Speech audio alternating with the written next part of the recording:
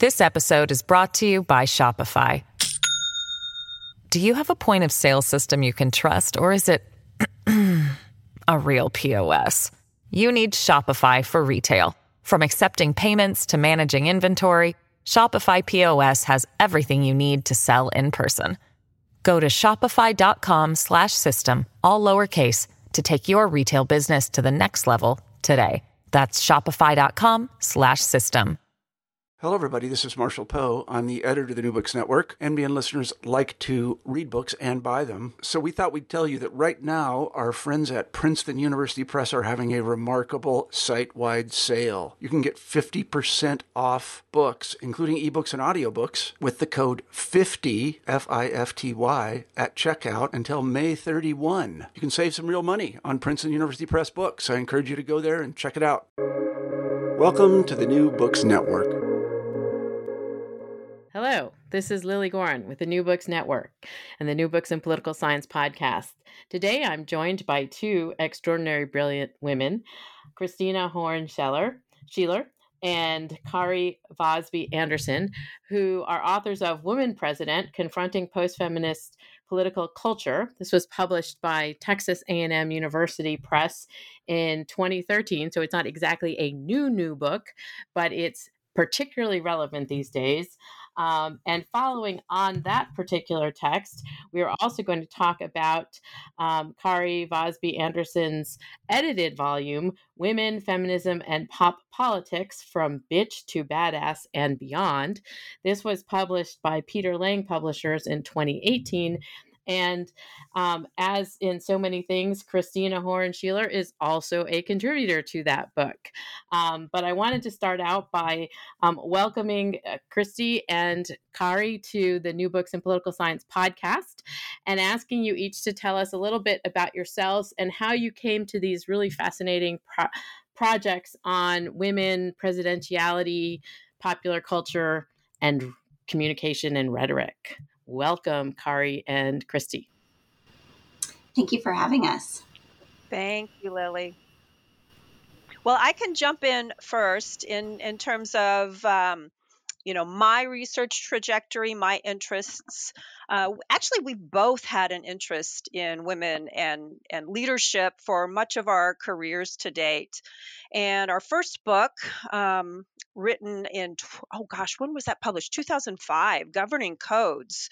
It was based on each of our dissertations. And at least for me, it was based on my research on women and in state executive positions, so women in positions of governors. And I was particularly interested at that time in Ann Richards, who was a governor of Texas, and Christine Todd Whitman, governor of New Jersey, and the styles and the strategies that they brought to state executive leadership. So fast forward to 2013, which is when Woman President was published. But honestly, if I remember, I feel like we wrote maybe 2 or 3 different iterations of that manuscript.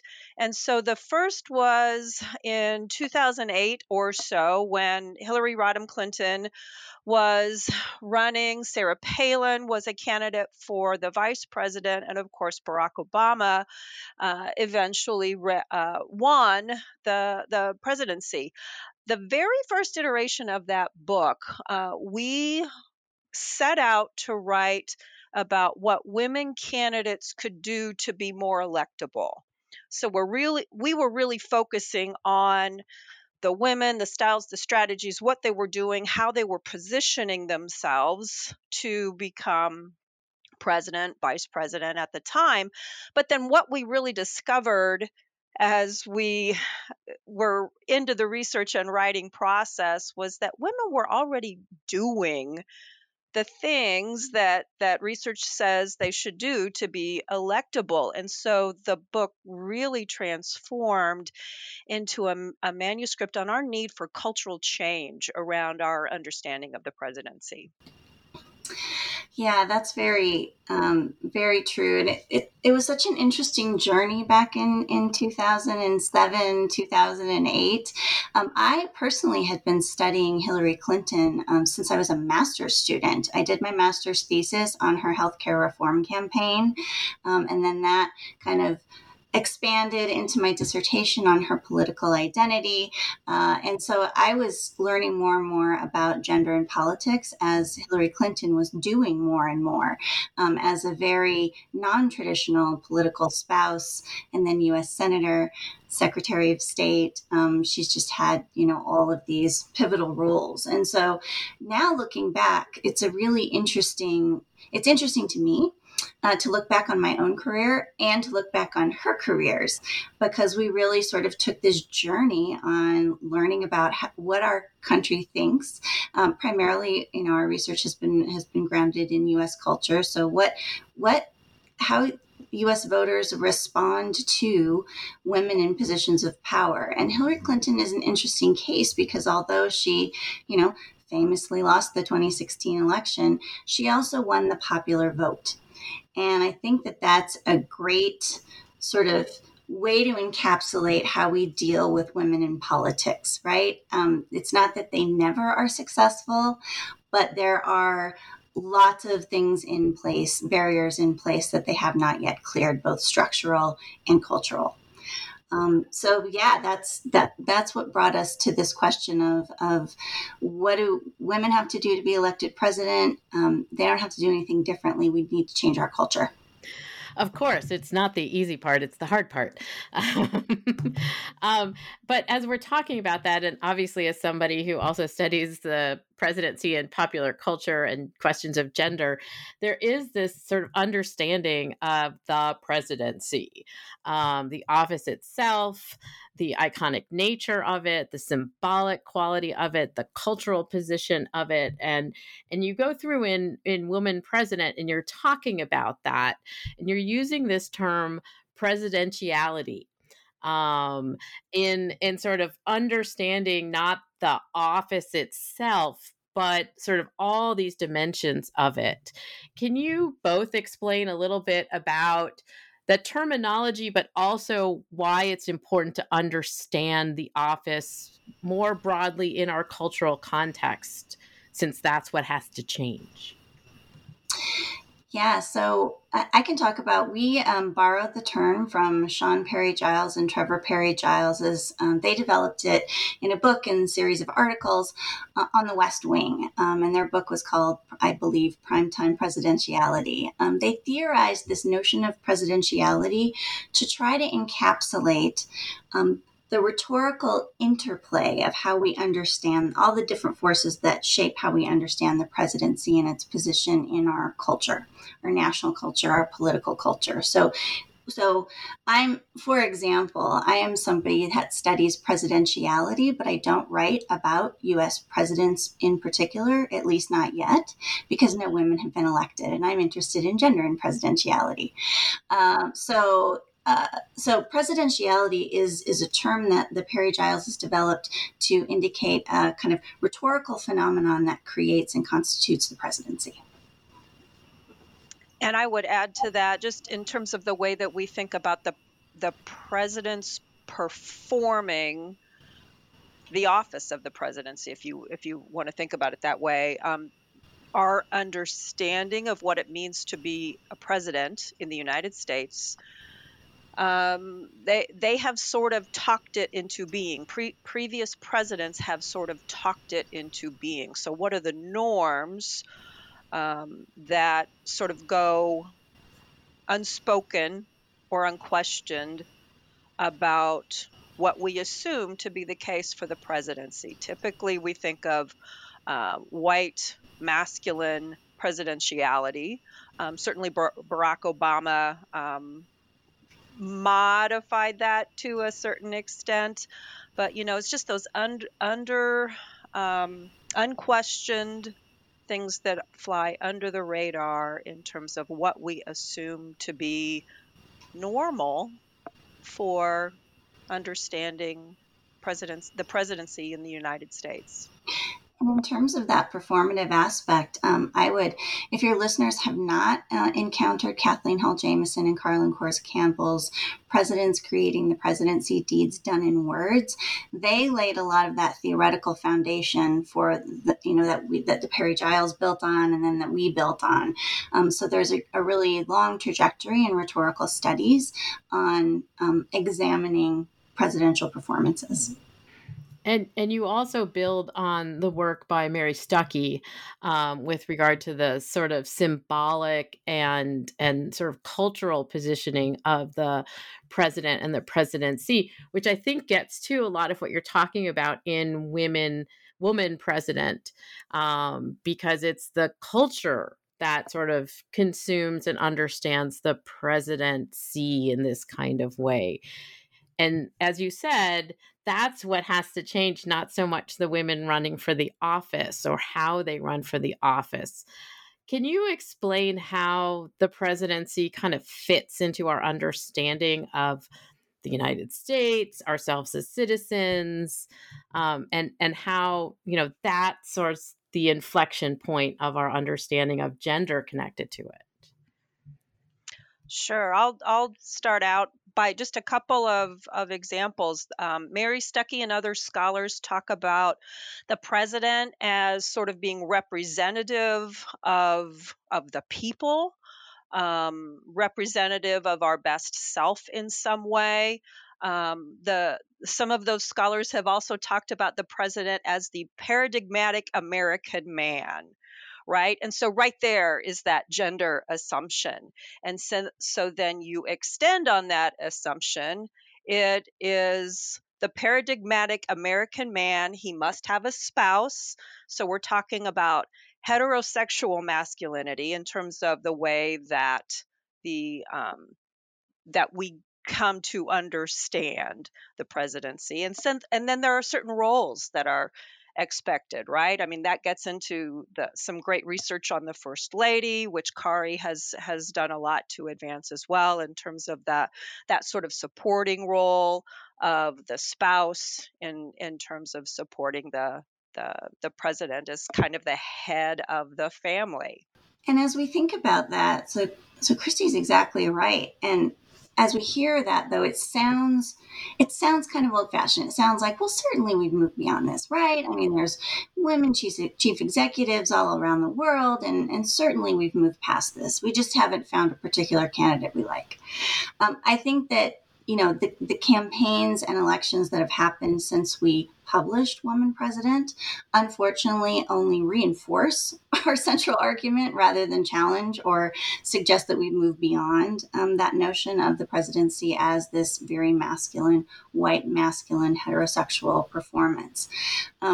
After Hillary Clinton lost the election, even the Liberal Party in the United States said, yeah, it's probably too risky to nominate anyone other than an old white guy if we want to get rid of Donald Trump. Even the Democrats said that, right? And we're having that conversation again. That conversation has not gone away with the prospect of, another Joe Biden term, or should we replace the vice president, or, all of that. We're still having that conversation. And in fact, it intensified. It got more true rather than less true. And I wanted to ask you about the examples that obviously you use centrally in Woman President in terms of Hillary Clinton's campaign and her symbolic positioning, and also Sarah Palin, because both of them are presenting, sort of deviation from the norm and expectations. Now, obviously, Sarah Palin was following on Geraldine Ferraro's footsteps 30, 40 years later. And Hillary Clinton was, in fact, following on other women, Shirley Chisholm among them, who had run for president. But at the same time, she got a lot further and was taken more seriously, as you sort of note throughout the book. Can you talk about how these two women, who don't exactly make similar bedfellows, become sort of the Rorschach test in a certain sense of this idea? Absolutely. So there's so much that goes into the answers to that question. So the first thing that we have to acknowledge is that not all women candidates are feminist candidates, and not all feminist candidates are women candidates. All right. So women and men can be feminist and non-binary people. Women, men, non-binary people can be anti-feminist or post-feminist. So yes, Hillary Clinton and Sarah Palin are both women. Sarah Palin was actually the first conservative woman running for sort of high political office that called herself unapologetically a feminist, much to the chagrin of many feminists at the time. But the fact was, in 2007, she wanted to sort of claim that identity, right? However, if we look at their campaigns and the way and the challenges that they each posed or did not pose to norms of presidentiality, we saw that whereas Hillary Clinton did represent a very strong feminist challenge, as a presumptive presidential candidate, she would have been the commander in chief. Her spouse would have been the first spouse, the first gentleman. That's a completely different thing than a white woman who embraces patriarchy and who is running to be vice president, which is already seen as sort of a submissive, political role. So yes, with somebody as old as John McCain, as is the case now with Joe Biden, when you put Sarah Palin on your ticket, you're saying, well, she might be the president. She could be the president.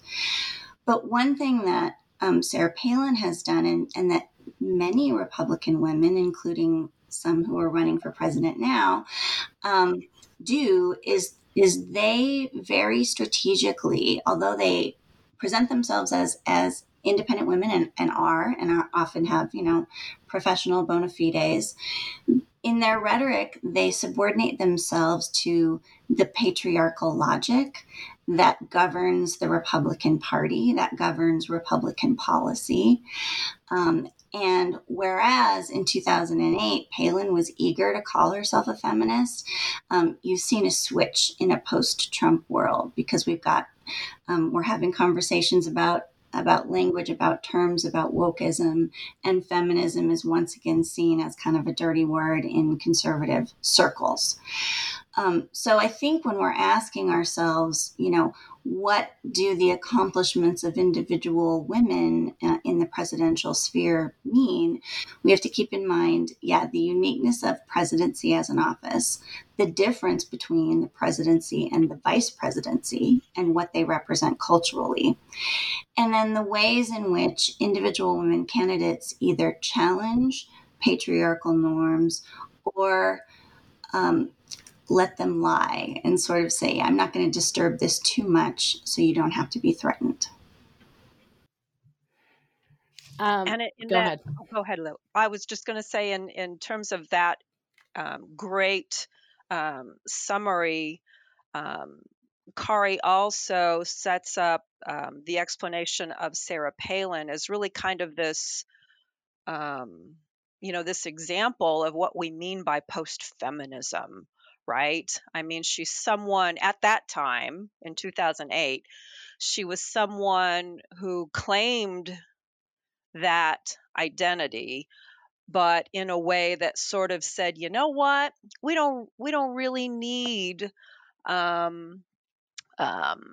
feminist a feminist lens or a feminist point of view when it comes to policy decisions. We don't need to look back on or question some of those structures or stereotypes that uphold the patriarchy and, in a sense, butt heads with feminism. So in that way, she embodies that almost contradictory nature of what post-feminism means. That yes, feminism is a good thing, it's outlived its usefulness, and therefore we don't need to question the structures that have historically kept women from being successful in the presidential realm.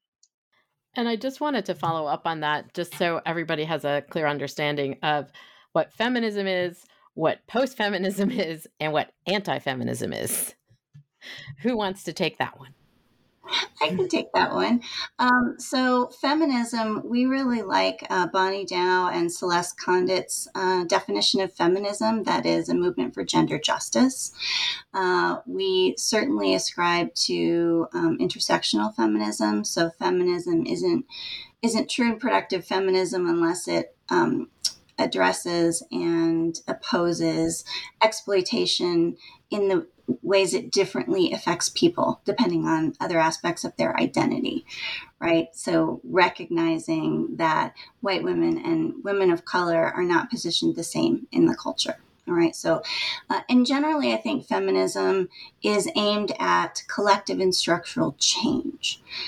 So it's not just let's make it possible for individual women to get ahead, but let's make it possible for people of all genders to thrive. So that's feminism, which of course is good for all people, not just people of one gender. Anti-feminism is sort of the polar opposite. It's the notion that feminism as a political movement did harm, that equality, whether it's in the workplace or in military service or in housework at home, that striving for equality in those circles actually has negative consequences for women and men and is sort of the source of cultural rot that leads to all kinds of disadvantages. That's what anti-feminists would charge. And that used to be sort of sublimated, I would say 10 years ago when we were writing. Anti-feminism was certainly present in the culture, but not spoken about as explicitly as it is now. So it's sort of, as with so many things, Donald Trump made it speakable again to be an anti-feminist. So we see a lot of explicit anti-feminism in the culture. Post-feminism is, as Christy was saying, that notion that, feminism was necessary and good, but we've moved past it and we don't need it anymore. And so any discussion of feminist politics now is not helpful or constructive. And I would say that post-feminism in the culture has sort of morphed into, or we're starting to talk about a fourth type, a second type of false feminism. So post-feminism is not feminism. And it's kind of morphed into neoliberal feminism. So neoliberal feminism was typified by, say, Sheryl Sandberg's Lean In, right? That notion that, okay, women have the tools at their disposal to be successful at work, successful at home, successful in the political sphere. They just need to work harder, be more assertive, make themselves known, demand more, all of that, right? And, famously, after her husband passed away, even the author of that book sort of disavowed that argument and said, oh gosh, it's more complicated than I realized. Sorry, single moms, I didn't realize everything you had on your plate. But neoliberal feminism is still very much in the culture and is very much a part of what we see, particularly in political culture and particularly with Republican women.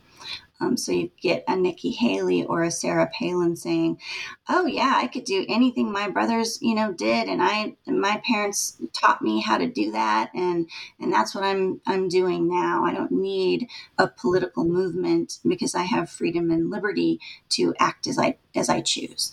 That would be a neoliberal feminism, which is again about the sort of individual women's economic success, more so than it is about collective gender justice for everyone. And so I wanted to ask you then, since we now have those laid out, we've got presidentiality laid out, and we've had a little bit of discussion of the actual folks who've run for office like Sarah Palin and Hillary Clinton. You also both integrate popular culture into the discussion of our understandings of presidentiality and the office itself as parts of our sort of thinking. Can you talk a little bit about why popular culture venues are places where we, in fact, might engage some of these ideas? Yeah, so I can start with that. I started looking at popular culture when I was reading surveys that said, 95, 96% of U.S. voters say that they would be willing to vote for a qualified woman candidate from their own party, right? That percentage is consistent. It has been trending upward at least until 2016 for decades. But we didn't see that result happening even when very qualified and very popular women ran for president. And I started thinking to myself, I don't think that surveys, particularly surveys that gauge people's support for hypothetical women candidates, a general women candidate, I don't think that those are the only or maybe even the best way to measure popular sentiment in the culture. I think another way, and a way that we needed more people to do, was measure how political culture was reflecting our views about gender and leadership. And so a great way to do that is to look at television shows that are popular. Bell Hooks talked about popular culture as having a pedagogical function, right? That we learn how to be who we are in the context of the popular culture that we are surrounded by. And so popular culture shapes us, but it also reflects who we are in really complicated ways, not in simplistic ways, but in really complicated ways. And so that's why, people who are interested in power have been studying popular culture for a very, very long time, including you, right? We've learned a lot from your work in this area as Thank well. you. So I got interested in popular culture because I thought, that's really where we reveal who we are. And as we have studied more and more examples of fictional representations of political women, we've been able to see patterns that do reflect attitudes that then play out in actual real world elections. So I'm interested in popular culture as a feminist scholar because it shapes who we are and it shows us who we are. And I think that issue of showing us who we are is really, really compelling too, Kari, because put another way, maybe this is crass, but the folks who are producing these shows, they're certainly concerned with them selling, right? They're concerned with people watching.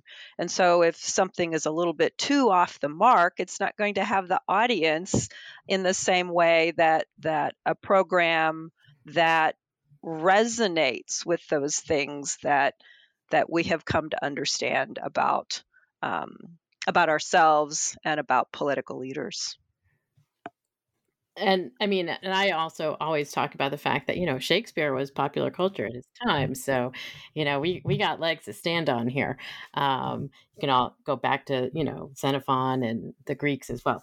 Anyhow, that aside, I wanted to sort of ask you to talk a little bit about where you see some of these examples in popular culture and what you found that was useful and interesting in our thinking about gender and presidentiality.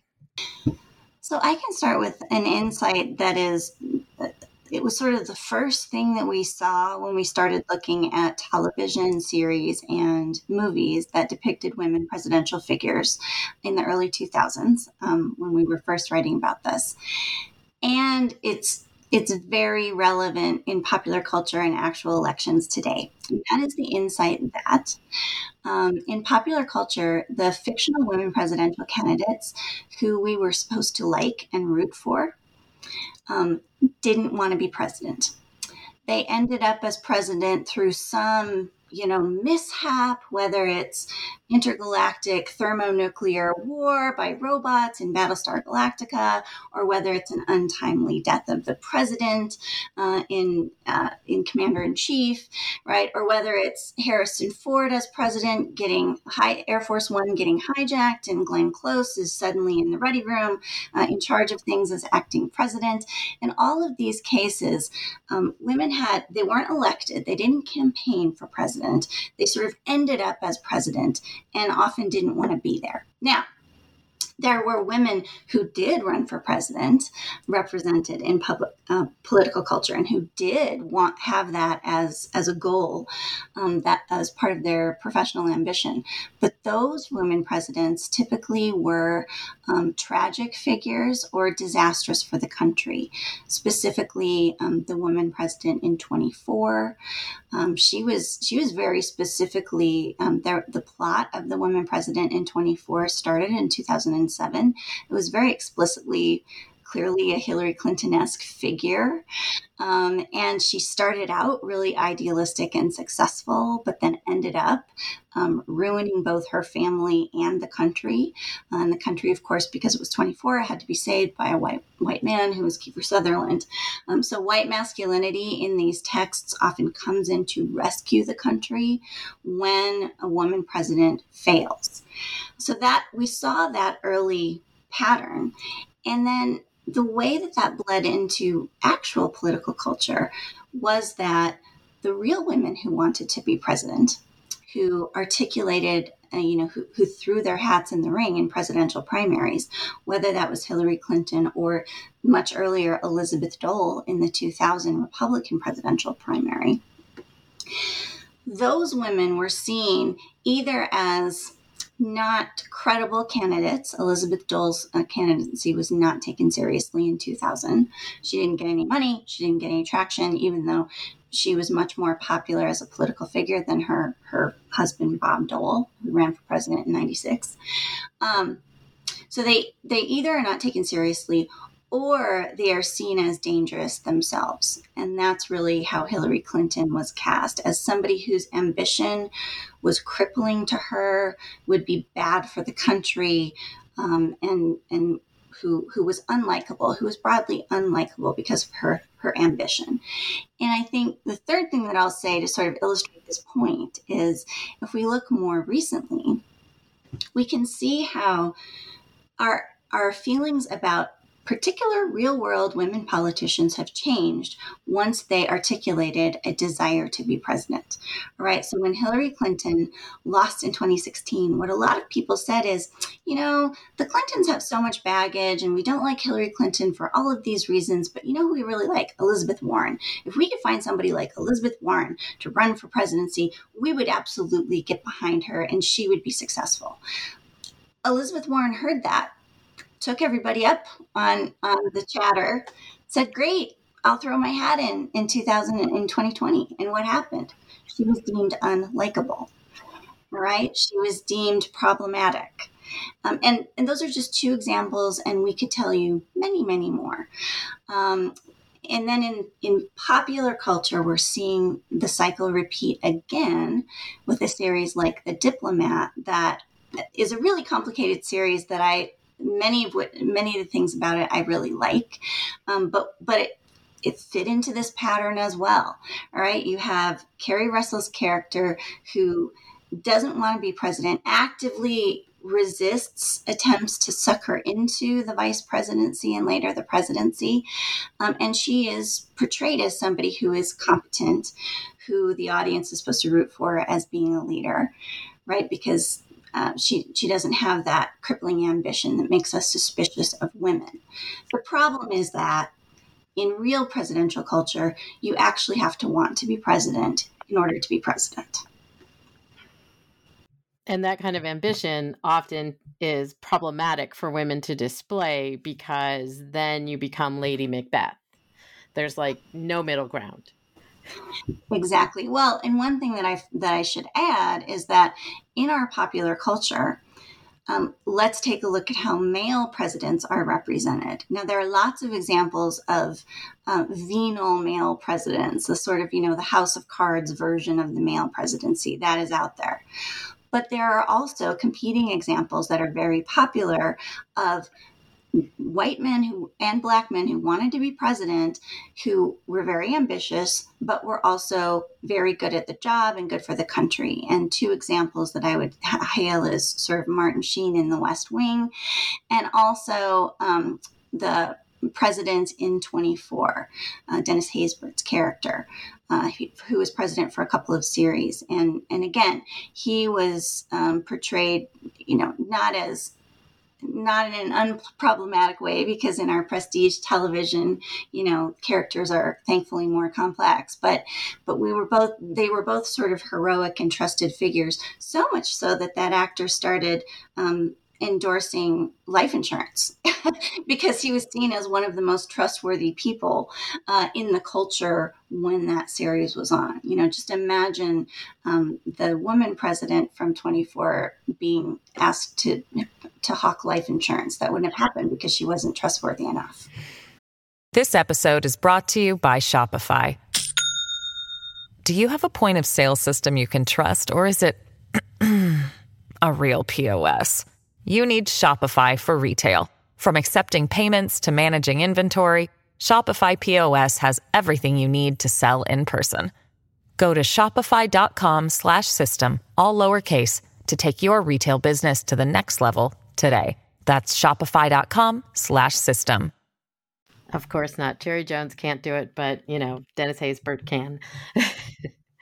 So I wanted to switch gears slightly as we started this conversation about popular culture and move on to the more recent book, Women, Feminism, and Pop Politics, Kari, that you edited from Bitch to Badass and Beyond.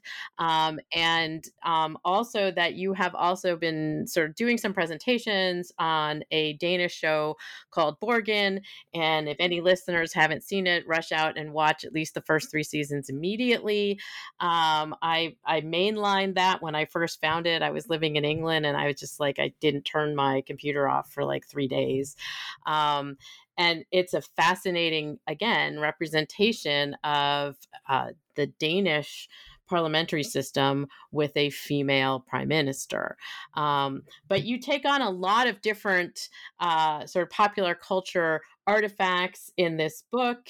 And Christy has a lovely chapter on one of my favorites, Veep. And so I just wanted to talk a little bit more about, sort of what's going on in this book itself. And even the dichotomy that you set up in the subtitle, Bitch and Badass, because you sort of dissect that in the introduction to the book. Yeah, so I got those two terms as kind of bookends for this book because, obviously they're terms that are circulating in the culture still, but when we published the book, they were really very present in the culture. The first academic paper I ever published was on bitch as a constraint in politics for women. And so both Christy and I have been interested in archetypes of female identity, and we've looked at the archetypes of women's identity that have been applied to political spouses, women governors, leaders in the United States, as well as internationally.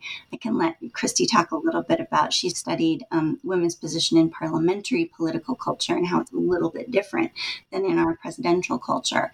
But for the book, what I really wanted to do is draw attention to these two archetypes and say, you know what? They're both limiting.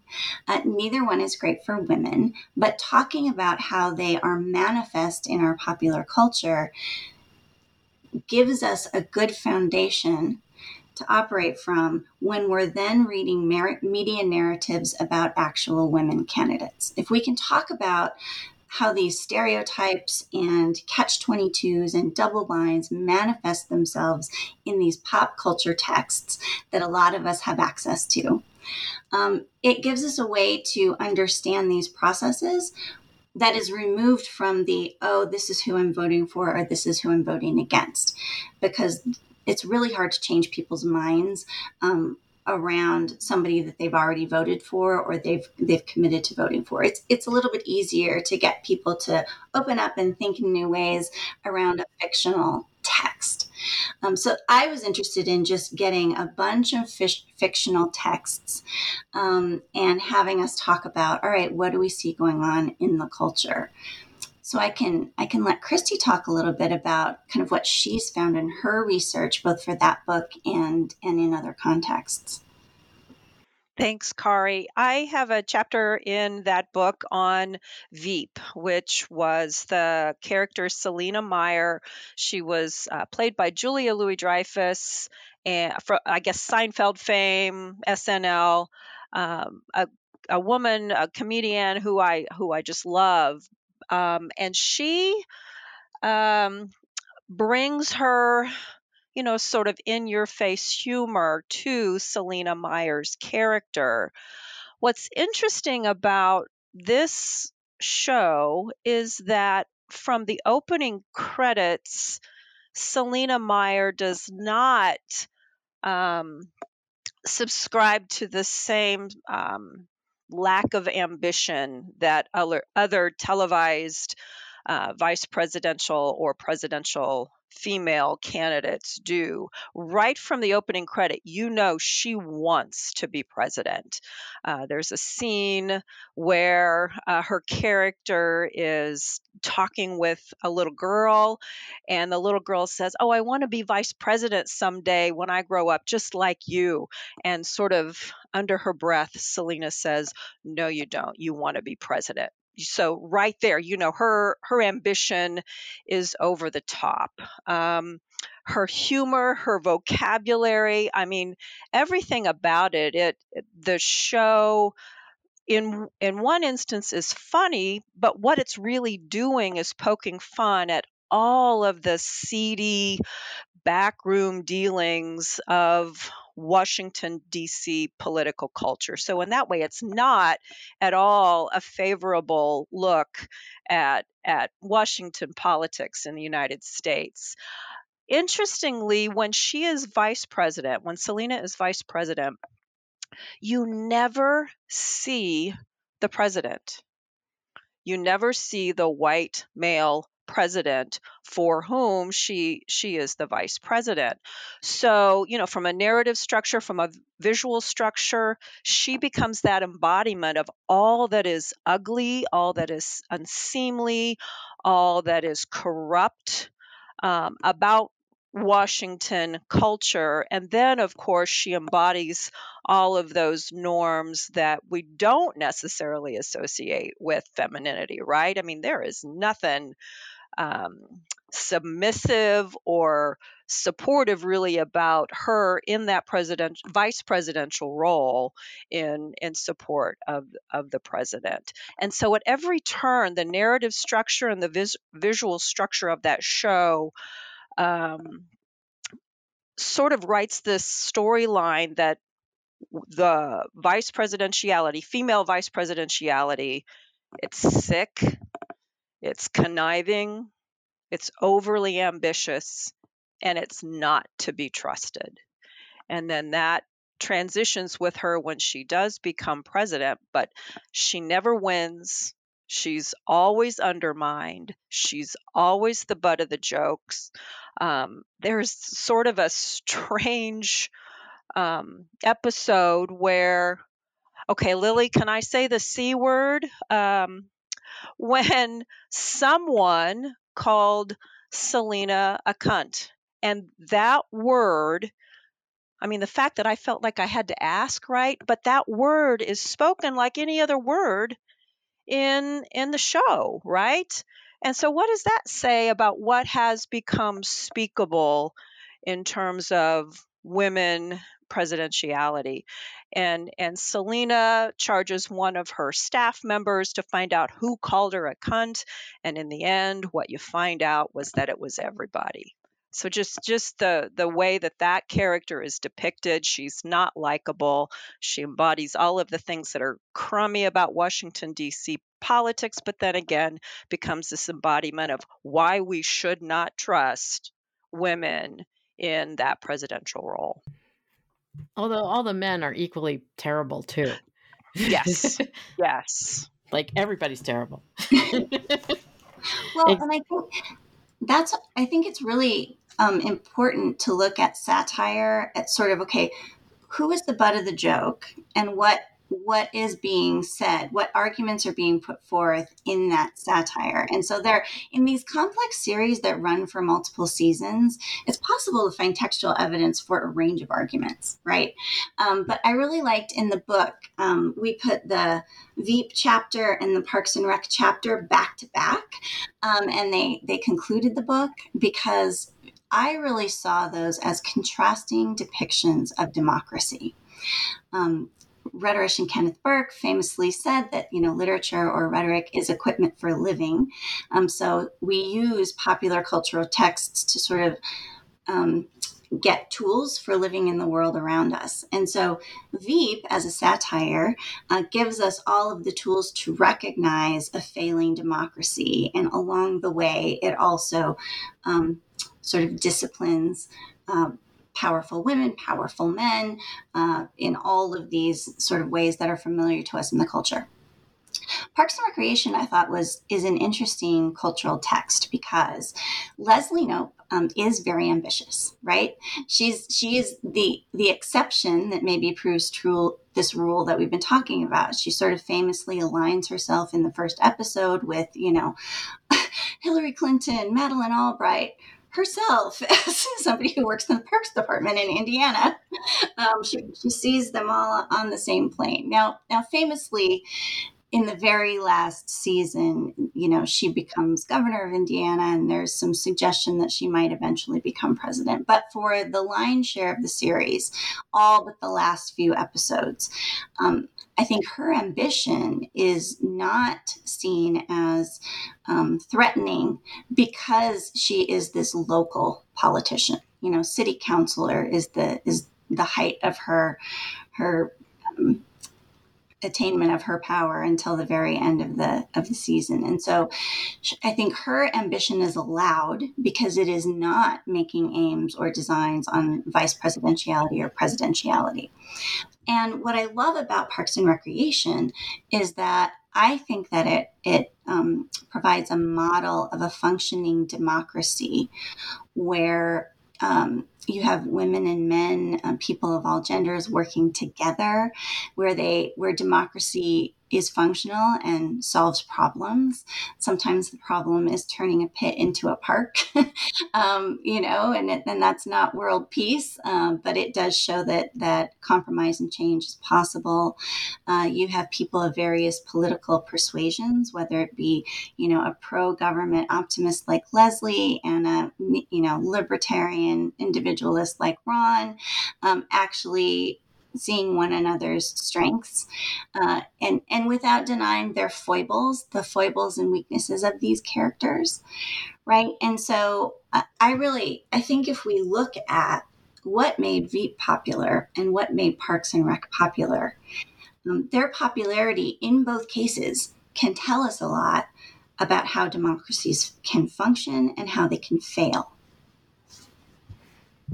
And I definitely agree that the satire is also complicated when we're trying to sort of suss out questions of gender and presidentiality in politics, because it is often, sort of contorted, and certainly Veep is quite extreme and absurdist. And then we got somebody who was kind of like Selena Meyer in the White House. And so then it became like normal. I did want to ask a little bit about some of the differences that you're also sort of teasing out within some of the chapters here by other authors in terms of U.S. presidential politics and parliamentary systems, particularly European parliamentary systems, where we have in fact seen, Margaret Thatcher and Liz Truss and Theresa May and Golda Meir, obviously a long time ago in Israel. Go ahead. And we also have seen these portrayals where parliamentary systems may make it a little bit easier. Well, I think that's certainly plausible. For example, I've studied the rhetoric of Angela Merkel, right, in Germany, and there is no question that she was a powerful leader. Yet she came to power in that different sort of system that demanded coalition building, right? I mean, it's not the winner take all system of our U.S.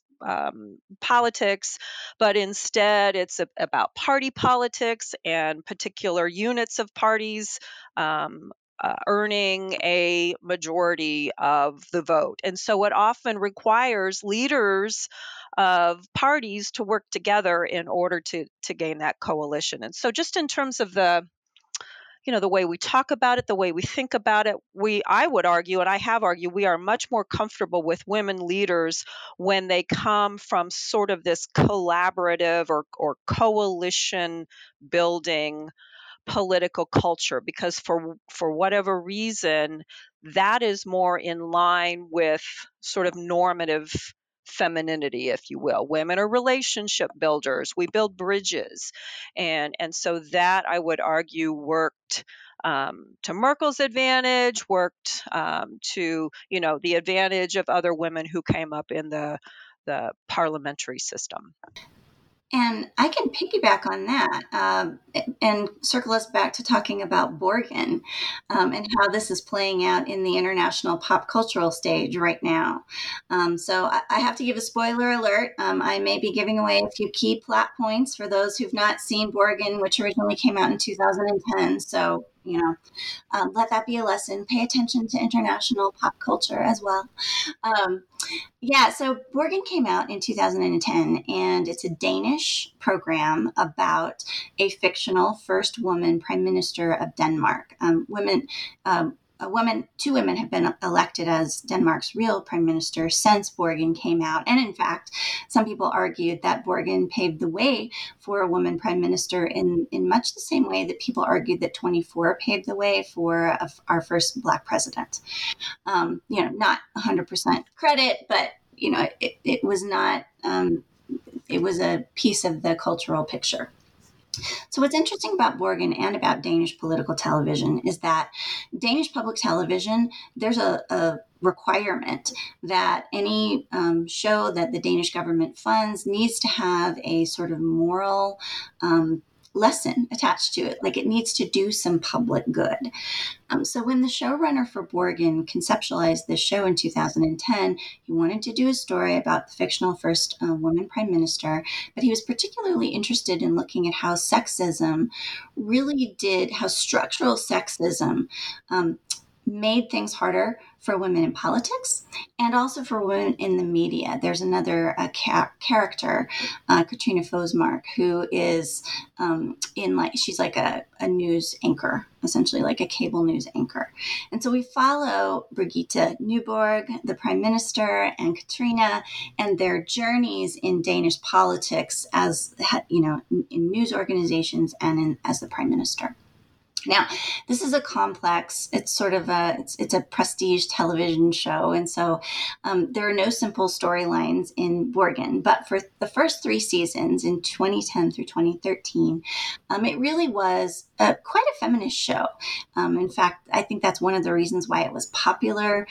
People were kind of responding to Hillary Clinton's loss in 2008 and looking for more hopeful pictures of women's executive political leadership. It was well run. A lot of people called it the Danish West Wing because it was written really well. And in that show, Birgitte Nyborg, she doesn't come out unscathed. In fact, her marriage falls apart, but she and her husband stay collaborative partners. They collaboratively raise their children. And at the last of the first 3 seasons in 2013, she kind of retained her status as an idealistic, ambitious, successful, caring, multi-layered woman politician. So a lot of people liked Borgen. 10 years later, in 2022, the showrunner partnered with Netflix this time to bring a 4th season of the show back. And so last year we had a 4th season of Borgen. And interestingly, they took all the same characters, all the same actors, and just moved them forward as if 10 years would have transpired. I don't have time to go into all of the plot's ins and outs, but I will just say, for the purposes of our discussion today, they basically reversed every message that they sent about feminism in those first 3 series. And they said, you know what? Being prime minister wrecked Birgitte's family. It was bad for her party. And ultimately, it led to political compromises that undermined her ethical sensibilities. So it did the 24, it gave her the 24 treatment that Cherry Jones got much earlier. For me, that was a wake-up call. because everything that Christy and I had written before about parliamentary systems, both in popular culture and in actual political culture, followed along the lines of what Christy just talked about, why they were more hospitable to women and feminist politics. To me, Borgen stands as a real wake-up call that, okay, now these ideas that have infected U.S. presidential politics are going global, and that's something that we need to pay attention to and address.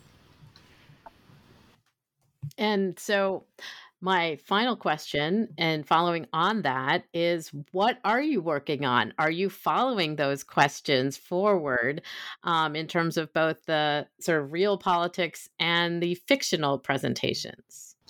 Yes. So I have kind of two projects right now that I'm really excited about. One is, I just published, not published. I just presented some of the early research on Borgen at the Rhetoric Society of Europe conference, and had the privilege to talk to some Danes about Danish politics. So I wasn't just imposing my U.S. American framework onto their political culture. And so that was really, really helpful. But I'm writing a paper on Borgen and the Diplomat, and talking about the similarities and differences between those two shows, and this, what does this mean in sort of the presidential politics in an international context? So that's one project. The other project that I'm working on right now is looks at representations of gender and political leadership in superhero comics, particularly superheroines as elected officials. I'm working with a graduate student, Ryan Green, and we've been really fortunate to be able to present our research at a couple successive Comic-Con academic conference held at Comic-Con.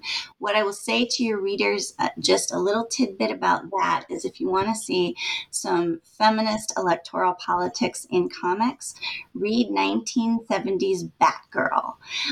There's an appearance of Bella Abzug in one of those comics, and it's a really feminist-forward storyline, Batgirl in the 1970s in Detective Comics and Batman Family. Stay tuned for more research from me about that. Cool. And Christy? Well, and Lily, my research has taken a little bit different trajectory. As Kari knows, perhaps you might call it the dark side. I've gone to the dark side, and I am now basically a full-time administrator as a dean. And so my research has really morphed into sort of higher ed kinds of things about belonging and engagement by college students.